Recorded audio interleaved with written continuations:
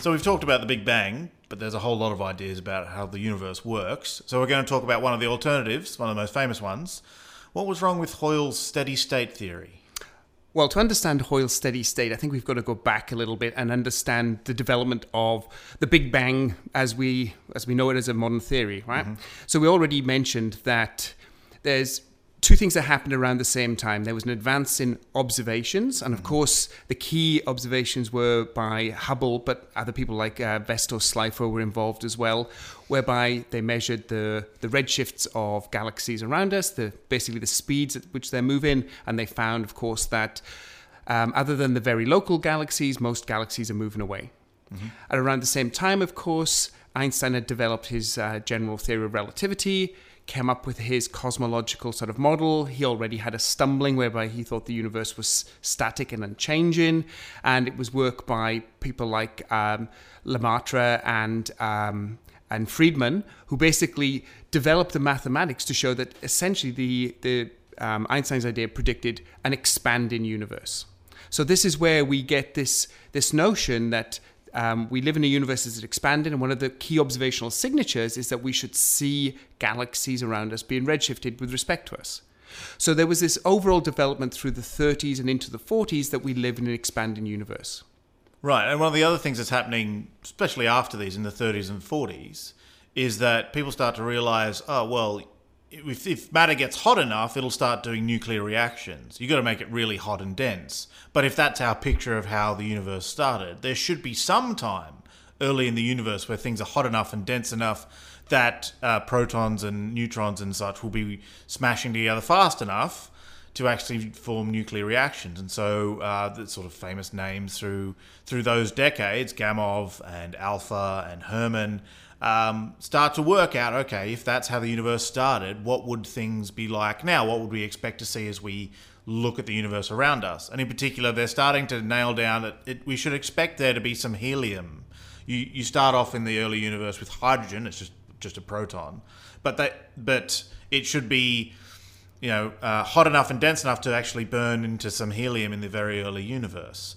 And where these calculations really get precise is actually one of Fred Hoyle, who we'll be talking about in a second, one of his PhD students actually calculates in 1967, Robert Wagner, how much we would expect, and it's about a quarter. Yes. So there was this nice confluence of interest in nuclear physics through, not the development of nuclear weapons was part of it, of course. Yeah. So you end up with the equations to describe nuclear matter, apply those to the early universe. Bang, you get this prediction that we should have 75% hydrogen, 25% helium. Mm-hmm. That cooking at the start of the universe gets cut off by expansion. The universe cools down too quickly, and we're left with a few trace elements. And of course, it was Hoyle, again, who's one of the superstars of astronomy in the 20th century, who showed that you build up heavy elements within stars, right? So you want to go beyond these few light elements. Yeah. Of course, Hoyle is also famous for the steady state universe, and there's an interesting story attached to this. Okay, so in cosmology we have this thing, the Copernican principle, that we don't sit at any particularly special point in the universe, and when we look out into the universe, there are no particular directions. So the universe is smooth and isotropic, and that's how we build the equations that we base modern cosmology on. Mm-hmm.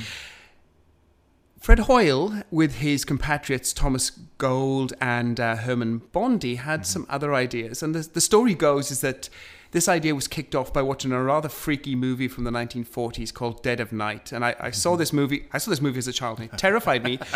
Not because of its cosmological implications, but there's a really scary few scenes in there with the ventriloquist dummy and Michael Redgrave. And you should watch this movie, but not on your own in a dark room.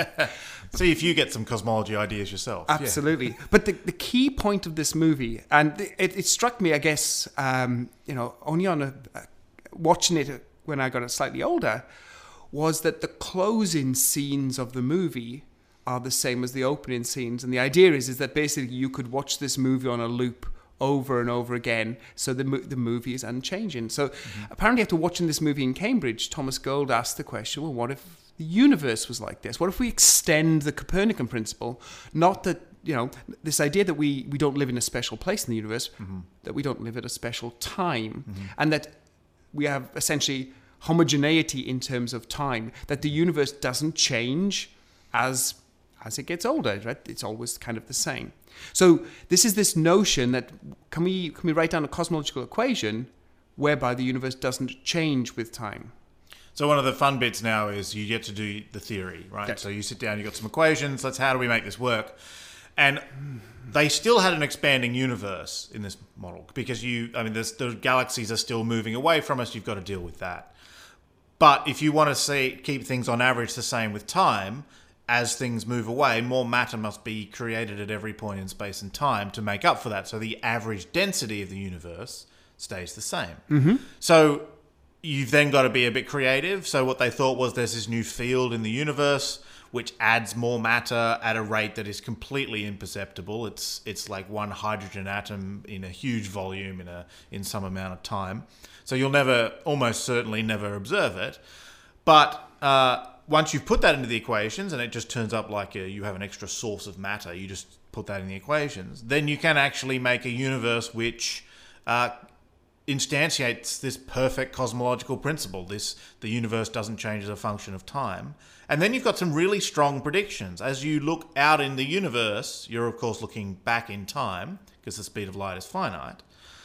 And so what you should observe is that as you measure a property here and now, and then you look out into the universe and measure it back then, it should not change as a function of time. That's right. And of course, again, time is... Time in terms of the development of astronomy, this was at the 40s where this was going on, and then into the 50s. This was the birth of radio astronomy, which people were looking out into the universe. They were finding these strange radio objects that glowed brightly with radio waves. They didn't know at the time where a lot of these things were, but we now know that they're supermassive black holes and they're eating matter, etc. And if Hoyle, Gould, and Bondi's ideas were correct, okay, then you should be able to predict how many radio sources we should see out into the universe, right? Because if the universe is unchanging with time, it's expanding, but unchanging, the density of radio objects should be the same at all points, and therefore you should be able to calculate how many you should see on the sky. Mm-hmm. And this is where one of the famous rivalries of 20th century astronomy began between Fred Hoyle, who was an astronomer in Cambridge, and Martin Ryle, who was also an astronomer in Cambridge, but he was a radio astronomer. So if you know the geography of Cambridge, there's a road, Madingley Road. On one side was Fred Hoyle and his theoretical cosmology group. On the other side was Martin Ryle and the radio astronomers. And that road may as well be as wide as the Amazon River because this rivalry grew up because what Ryle's observations were showing, he was generating these catalogues of radio objects into the universe, is that the density of radio objects can't be the same, that there must have been more of these radio objects in the past at larger distances than there are today. And there was a lot of arguments, some of them a bit too technical to go into, to with the sensitivity of the telescopes and how you put all the numbers together, etc. So this is where a lot of the arguments sort of took off. But into the 60s and then into the 70s, it was very clear that the earlier universe we see, the more distant universe we see, is not the same as the universe around us today. There were more stars forming back then. Mm-hmm. There were more of these active galaxies, these quasars, these radio objects. And so the universe has evolved over time, which is a bit of a nail in the coffin for this idea of a steady state universe. And one of the real nails in the coffin, I think especially for Bondi as one of the originators of this idea. Small correction. Bondi. Bondi is a beach. Sorry, yeah, that's my Australian accent coming in there. Yeah.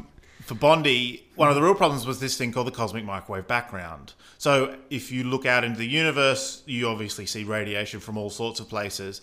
But one of the brightest sort of things at certain wavelengths is kind of the entire sky. It glows with this very specific wavelength, and in particular, the collection of wavelengths you get, what's called the spectrum, is something that, as physicists, is very familiar. There's a very specific way that something glows when matter and radiation are in perfect equilibrium with each other. when energy is going from matter to radiation as fast as it's going back the other way, equilibrium. So this is called a black body spectrum, and it was written down by Planck in the, before cosmology started, before modern cosmology started in the 1900s, I think. Very, 1910s, yeah. No, but very early 1900s. Yeah. So this is very familiar, and we see that in the night sky. Okay, you can go out and there's a characteristic temperature of about 3 Kelvin. And the reason why this is so important is we know the conditions where that type of radiation is emitted, right? You got to have matter and radiation perfectly locked in with each other. And we can look out to the night sky now, the universe we see around us, and that's not the way things are. Okay? You have stars, you have intergalactic gas, you have all sorts of things radiating in all sorts of different ways. Not everything is at that perfect same temperature, which tells you something. And it tells you something important, that in the past, there must have been some time in the universe when matter and radiation were locked together. And we're seeing a relic of that time. But if that's true, it would have to be a time when things were hotter and denser, because that's when you can get things to lock together like that. So there must have been a time in the early universe when things were hot and dense, but that's not the way it is today. And when you present that to the steady state theory, you've got a real problem. And one of the ways you can see a problem with the theory is the way they try and sort of correct it when observational evidence like this comes along. So one of the things Hoyle said was, okay, we could make matter and radiation lock together as long as the universe is filled with a form of matter that's hard to see, but that will interact with with this radiation really efficiently. And it turns out to have to be like thin iron whiskers. Yeah. And at that point, you think, that's a bit of a kludge, obviously. What on earth would fill the universe with thin iron needles? Yeah, we can bring Occam's razor into this, right? I mean, what's happening now is that they're multiplying hypotheses to try and explain the data. We already have a much simpler picture of the cosmic microwave background radiation being this leftover radiation from the early part of the universe, all fits together in this one picture, and we're not having to jerry-rig the picture afterwards to try and explain the observations. So I think the real problem, what was wrong with Hoyle's steady state ideas for the universe, is that they don't match observations. And for a scientific theory, that's it.